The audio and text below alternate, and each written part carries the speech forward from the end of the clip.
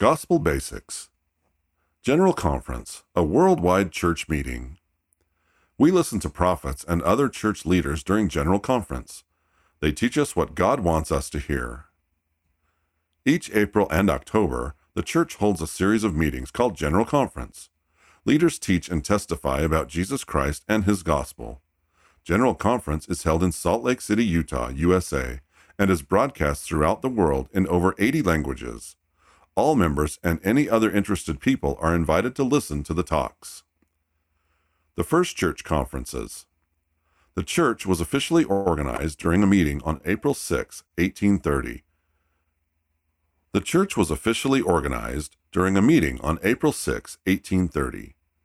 The first General Conference was held on June 9, 1830.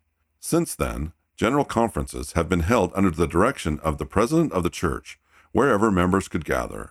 In the 1840s, leaders began holding conference twice a year. How conferences are organized today.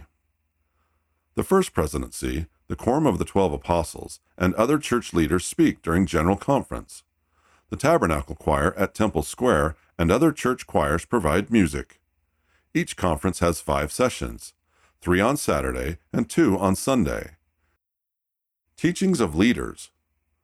In the months before conference, church leaders pray about what to teach. The Lord inspires them to know what they should say. They teach gospel truths and invite us to keep God's commandments. They also testify of Jesus Christ and encourage us to follow Him. Learning from conference. Before General Conference, we can pray to hear what the Lord wants us to learn.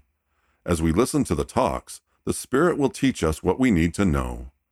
After conference, the talks appear on churchofjesuschrist.org, in the Gospel Library app, and in the Liahona. We can prayerfully study the talks to learn more about Jesus Christ and His gospel. Also in this issue, we hope you have enjoyed learning about General Conference. Here are some other gospel words from this issue. Vicarious work. Performing an ordinance, such as baptism, in the temple for those who didn't have the chance to receive it when they were alive. See page 14. Self-reliant. To do your best to provide for your own needs. Page 18. Parable. The story that helps us learn an important lesson. Page 27. From the Scriptures. Jesus Christ taught that we should meet together often. When church members worship together, the Lord will be with them.